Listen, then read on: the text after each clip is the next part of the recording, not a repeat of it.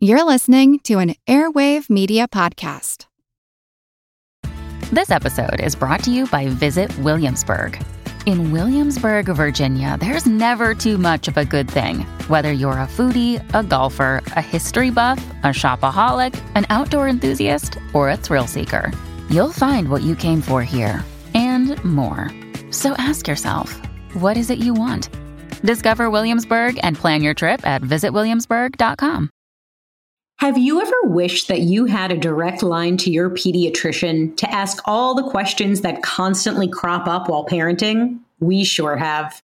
That's why we launched the Bites of Health podcast.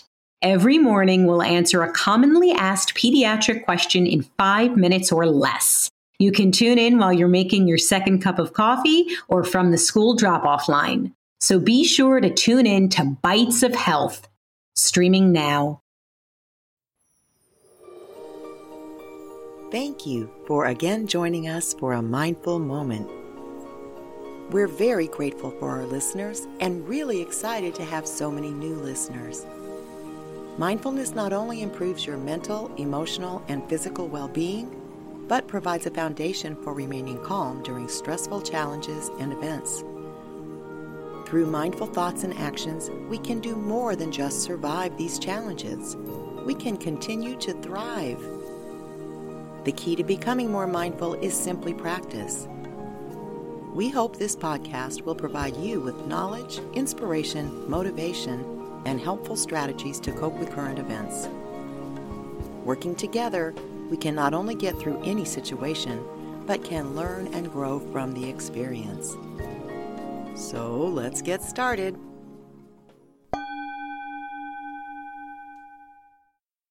Actually, before we get started, let's take a moment to send our deep gratitude to all of the essential workers whose courage and dedication are allowing the rest of us to live, stay well, or heal.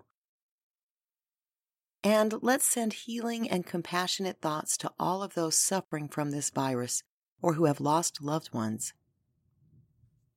Numbers are pretty useless right now since they change continuously, but we know there are lots of people who have experienced real tragedies now, and our hearts go out to you. For the rest of us, it's not the virus that's causing most of our suffering. This is indeed a nasty, terrible virus, but unless you've contracted it, it's human beings causing the most suffering right now, not the virus. Here in LA, like most of the world, we've lost a lot of freedom. We can't hang out with family and friends. We've been forced home from work. We can't enjoy the multitude of entertainment options most of us have taken for granted for a long time. It's inconvenient, yes, and it's disturbing for sure. City streets are largely empty, and it's unsettling to live with uncertainty every day. But these inconveniences are what will save many, many lives, and they're temporary. That would certainly be enough for most of us to deal with, but human behavior is causing additional suffering that simply isn't necessary. We've lost the ability to walk on the beach or on a hiking trail, for example, not because of the virus, but because people are ignoring the physical distancing rules. All across the country, cities, counties, and states are having to further restrict movement because people can't seem to follow a very simple rule of staying 6 feet apart. Panic shopping is not only causing store shelves to be empty, but causing prices to skyrocket. The emptier the stores and the higher the prices, the more individuals and families are going to suffer. That's not the virus. That's us creating this mayhem. We're going to talk a lot about words today. Let's start with the difference between stupid and ignorant.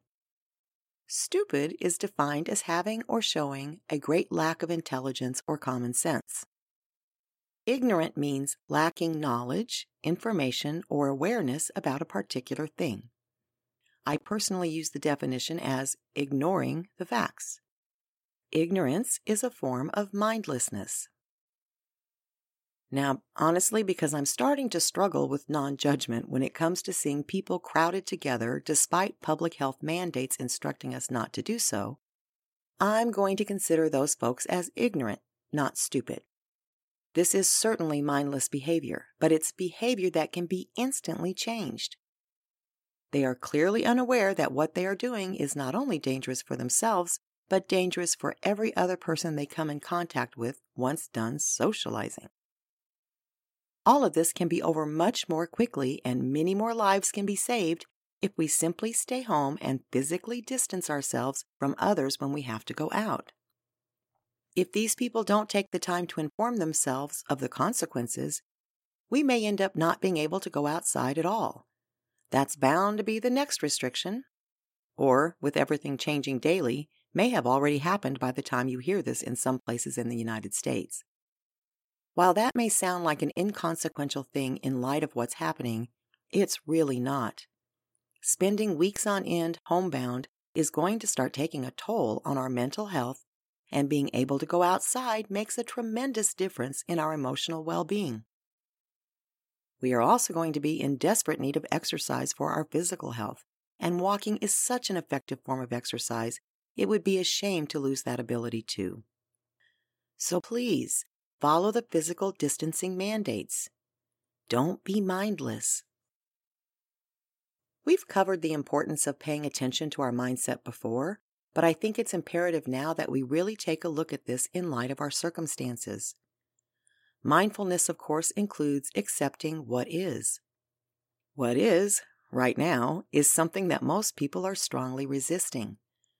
Resisting anything simply creates more anxiety and distress. So let's try instead to shift our mindsets from resisting to accepting.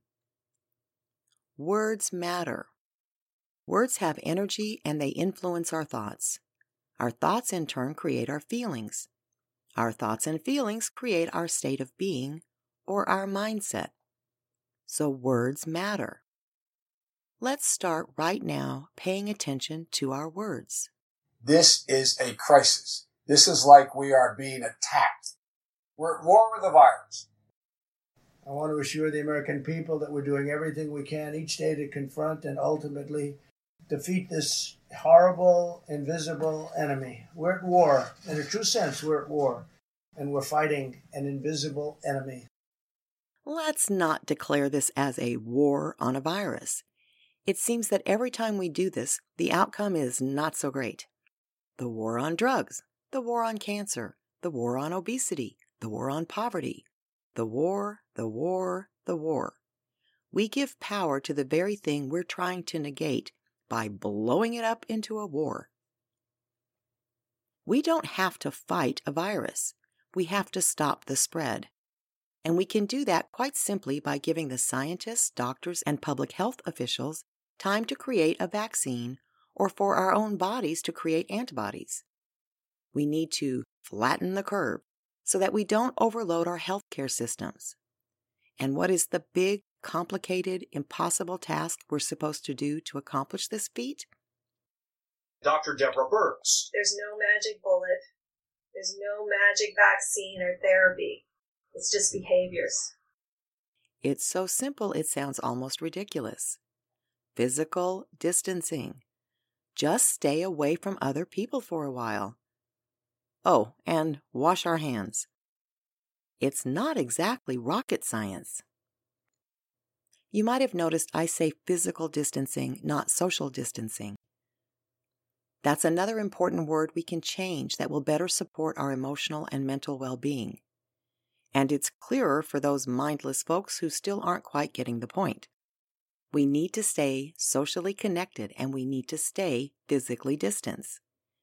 We have all of the technology imaginable to do that. Let's consider the words we use to describe our current condition. Quarantine is to impose isolation on a person. Seclusion is the state of being private and away from other people. I think I prefer the energy around seclusion better. Isolation is to be or remain alone or apart from others. Retreat is a quiet or secluded place in which one can rest and relax. I definitely like retreat better. We all experience aloneness differently. Some prefer to be alone, while others experience extreme discomfort by being by themselves. It's important to note that there can be very serious health effects from isolation and loneliness. Some studies suggest that the impact of isolation and loneliness on health and mortality are of the same order of magnitude as such risk factors as high blood pressure, obesity, and smoking. We can also feel lonely even when surrounded by people, so more people in the home doesn't necessarily mean you're not at risk for feeling lonely. Research shows that the determining factor for loneliness seems to be the quality of our social relationships, not the quantity. Whether you live alone or not, as we practice physical distancing, it's vital that we stay connected with those people with whom we have high-quality relationships. Studies also indicate that mindfulness and meditation actually reduce loneliness, so whether you're by yourself or with a full household, there's never been a better time to learn and follow these practices. If you begin to feel lonely or sad, reach out to someone you know. Play upbeat music. Go outside. Do any form of physical activity that you're able to do comfortably. Keep curtains or blinds open during the day to allow sunshine in. If skies are gray, turn on more interior lights than normal to brighten up your space. Remind yourself that these feelings will pass. Write that down and tape it to a wall if you need to, but just remember that it's true. If you feel depressed, again, reach out to someone you know, and if you can't reach someone, call one of the hotlines that are available 24 hours a day. If you have family, neighbors, or friends that you suspect might be lonely, reach out to them. We not only have video chats and phones, but we can still speak to people in person as long as we're at least 6 feet apart.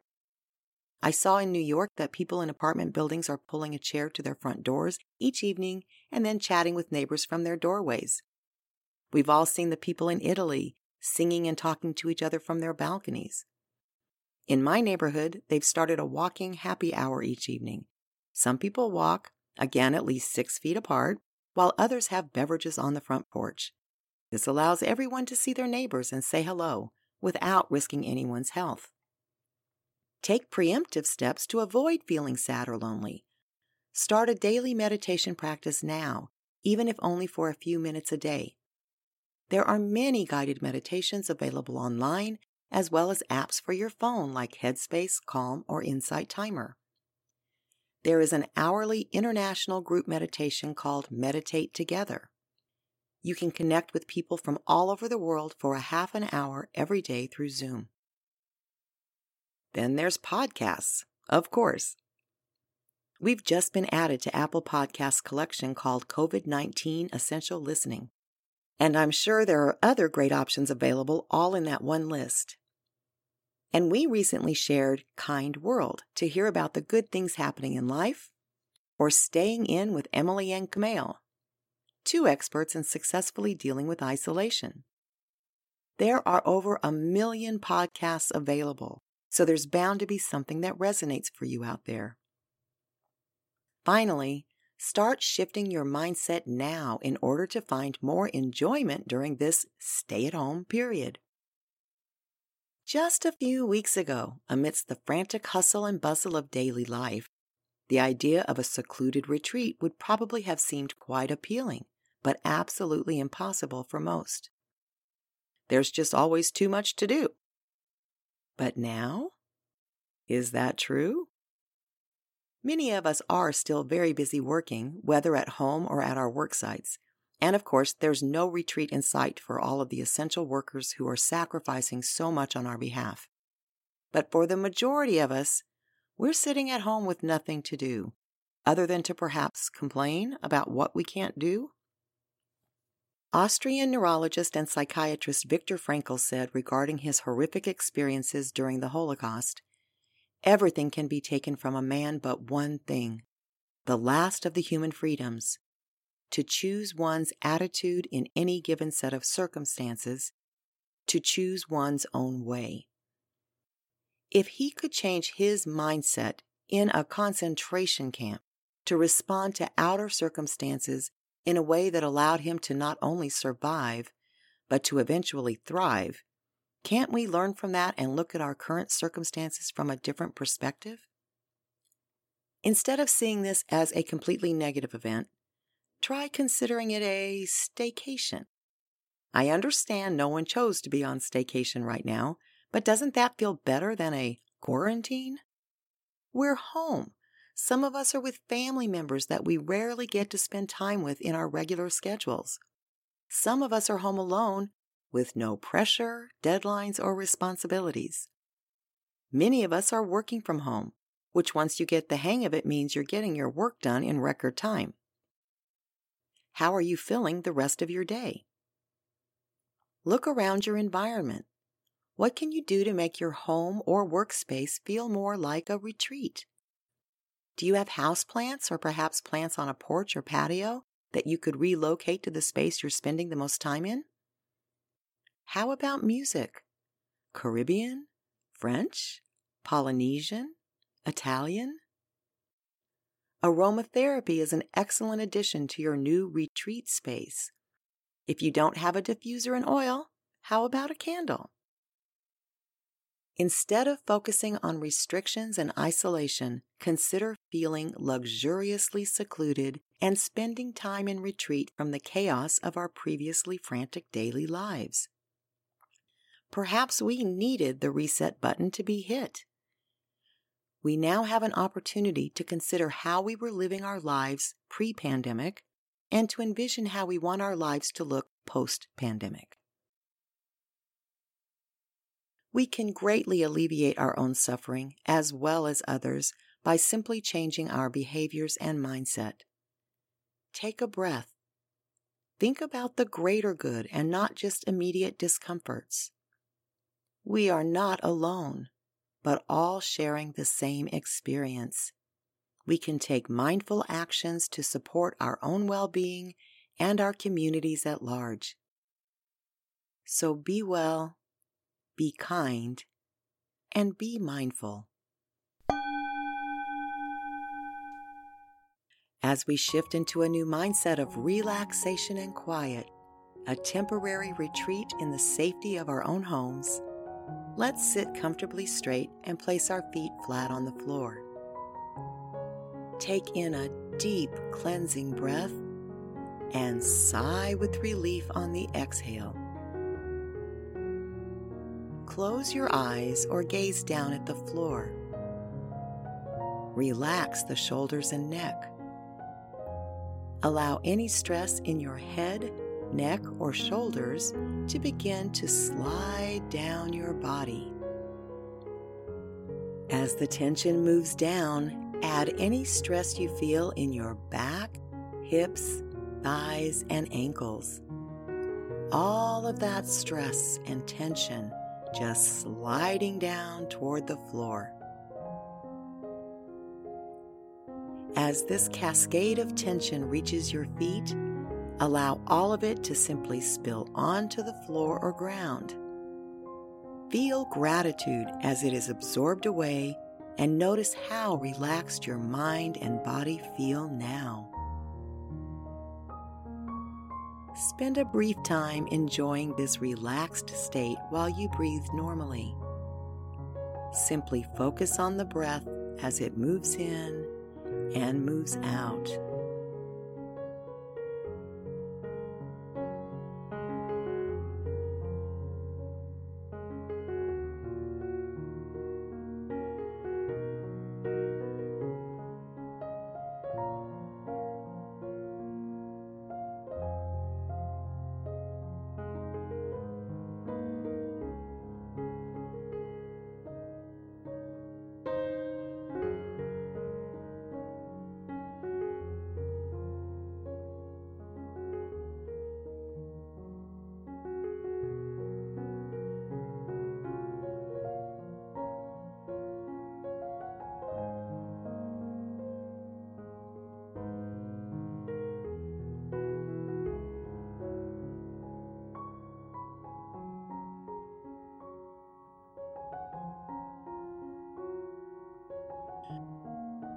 Bring your attention back to the outer space you're in. Breathe in through the nose and hold 2, 3, 4. Slowly exhale through the mouth. Find everything you can today that's enjoyable about your retreat. Seclusion from the outer chaos, love of family and friends, and peace with what is.